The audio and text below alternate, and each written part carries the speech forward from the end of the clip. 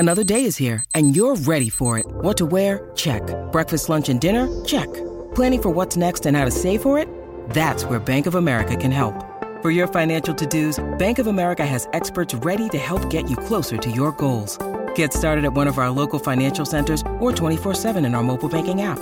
Find a location near you at bankofamerica.com/talktous. What would you like the power to do? Mobile banking requires downloading the app and is only available for select devices. Message and data rates may apply. Bank of America N.A., member FDIC.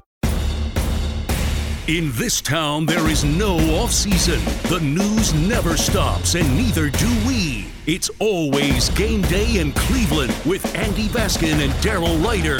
It's always game day in Cleveland. He's Daryl Ryder. I'm Andy Baskin, brought to you locally by Smiley One. We're all smiling tonight because the Browns got a win over the Tampa Bay Buccaneers. Brought to you locally again by Smiley One, heating, cooling, and plumbing. Bryant and Smiley One, the right choice for your comfort. All right, so Daryl, there were a lot of really cool things that happened in this game that are worth talking about. David Njoku's catch to tie the game up at 17 in the fourth quarter was simply amazing. 4th down and 10. It was do or die, and he decided that this team was going to live on.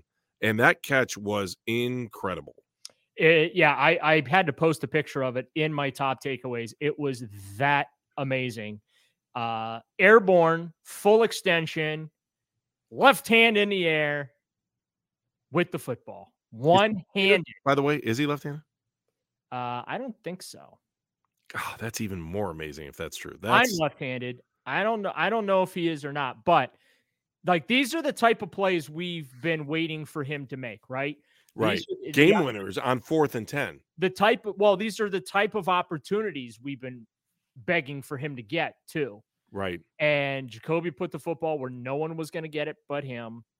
And he made a play that for now saved the season, right? Because once you get to the 8th loss, the season is officially over and they're mathematically eliminated. Like right now, like it's a paper thin margin. I think it's like 0.000002% chance. 8.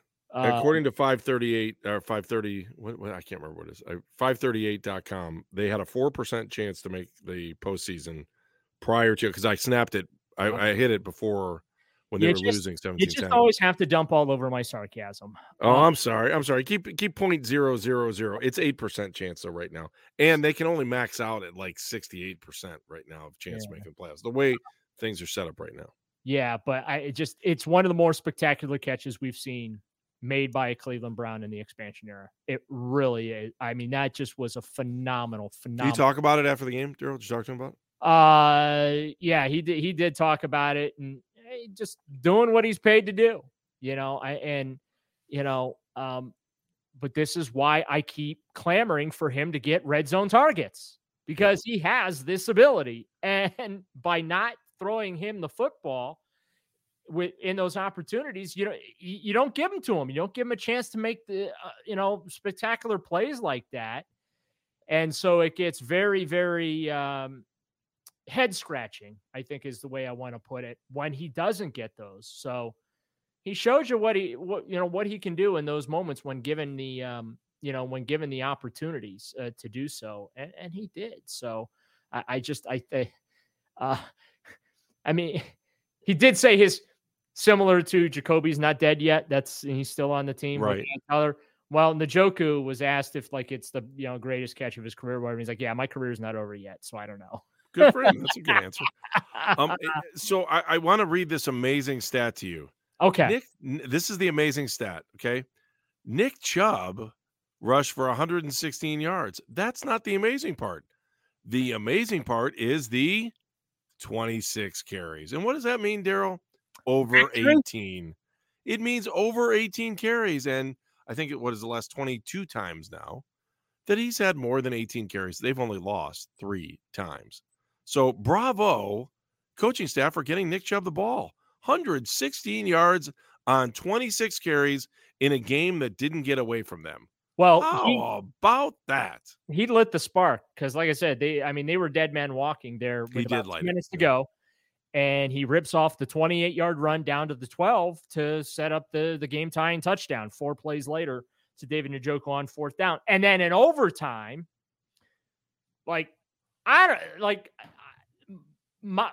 most negative thing to say about the game was, did Kevin Stefanski not realize he did not have to give the ball back to the Patriots if they scored? Because like he was bleeding the overtime clock, like he wanted to score with no time left on the clock for the Buccaneers. So I don't know if he didn't realize they were in the sudden death portion of the program.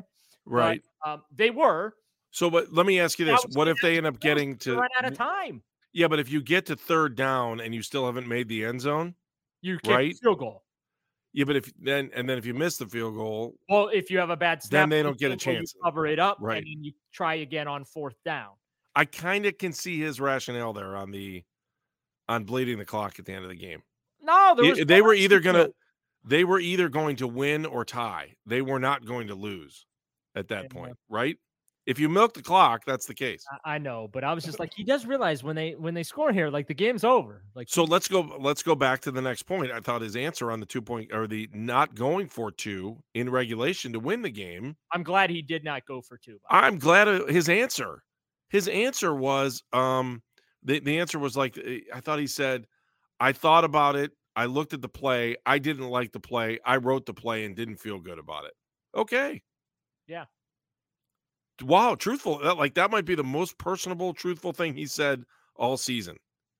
And I'm like, okay, you lived, you were willing to put yourself out there and you designed the play and you didn't want to run it.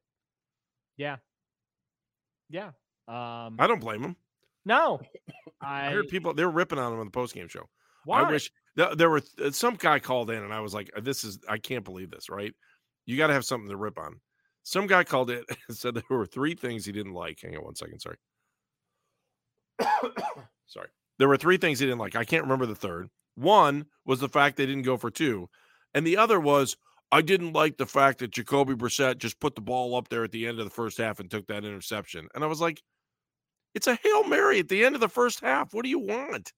Like, this is why I'm glad we are so we've become so dumb right now in the way we think about the game that I was like, wow, I was impressed by the way he threw that ball.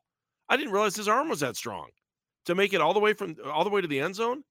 And yet this is what I was listening to after the game. And I was just like, oh my goodness. You have my promise. We will never take phone calls on this podcast. I can call in if you want me to. You want me to call in? No. I'll call my phone if you want. We're good. Hey, long-time listener, first-time caller. I've known, I was born in 1967, but I've been a Browns fan prenatal. So like in the 1966 season, I know, well, I was a prenatal Browns fan because the draft in 1968 or in 1967, I'm sorry. I was around for the draft, but not really. So I got to I would sit there and I was like booing and cheering, and my mom couldn't figure out what was going on. So, but I am a longtime listener. So let me tell you this, right? Isn't that what we would get? Oh God. There's nothing better than a prenatal Browns fan. Daryl, how about, so let's go through Nick Chubb here for a second, because Chubb also hit the 1,000-yard mark today, becoming the first Brown to record 4 seasons of 1,000-yard performances since Jim Brown accomplished the feat in 58 through 61. Again, my prenatal years. So my question for you then is, how meaningful is that, and does it feel like it's kind of a waste? Well, obviously, I mean, it's meaningful. Yet another 1,000-yard season for him. I just, guys were making fun of the fact that he actually, I guess, spoke in the huddle today. He normally doesn't say it. What did he say? He spoke twice in the huddle. What did he say? Let's win? What did he say? Allegedly. One of the things he said, and I'm summarizing here, but I guess one of the things he said was something to the effect of, we just got to push through the lull. We always go through lulls offensively. We just got to get through it and win this game. And then late in the game, I guess he said, let's just go win the game. That's awesome. When he went to go at the end of the game, when he put it in the end zone. Right before he scored the touchdown, he's like, let's just go win the game. And the funny thing is, he said it, I guess, before the play call came in to give him the ball.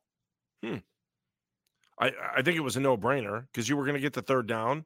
Yeah. And if they didn't score on that run, you were going to kick. And if it was a bad snap on third down, you were going to lay on it. Oh, it was all laid out for them right there, and they did it. But you know what? I'm happy they won. I feel good for them. And, the tide will turn now as we look towards Deshaun Watson. I know we're going to get more into that here in a second. Amari Cooper's playing overtime. really made up for dropping that fourth down pass. I watched that fourth. I could not believe he dropped a ball on fourth down that was right into his hands. I was like, who is that guy? Yeah, I was thinking, well, Amari Cooper's officially a Cleveland Brown. because right, that's what happens with Cleveland Browns. You never see things, you never saw them do these things when they were there before they got here, and then all of a sudden they start doing these things that don't help them win. But he went from GOAT to hero real quick. He's as reliable as they come. Had that drop, you knew it killed him to drop that ball, but then he comes right back in overtime. Granted, little help with the, Buccaneer falling down and leaving him wide open, but caught the football, got down to the 3-yard line, and set up Chubb's game winner. So all's well that ends well. Daryl, right? this should have been the Stranger Things game because I think we were in the upside down. Think about that Amari Cooper dropped an easy fourth down pass, and Anthony Schwartz caught a pass today for 17 yards and ran one in for a touchdown. I mean, we were totally in the upside down today. This was Stranger Things. I wish this would have been the Halloween game. No, wait a minute. The Halloween game wasn't bad. That was Cincinnati, wasn't it? Yeah, I think it was. Yeah, that was a good game. Maybe we live in the upside down. Maybe that's what they were thinking the whole time they did the show. What is this, Pirates of the Caribbean? Huh? What is up is down. Remember that? And ironically, against the Buccaneers. Oh, that is I got you, baby. 23-17. That was the final. The Browns win in overtime. All right, what's next? Let's talk about that on It's Always Game Day in Cleveland.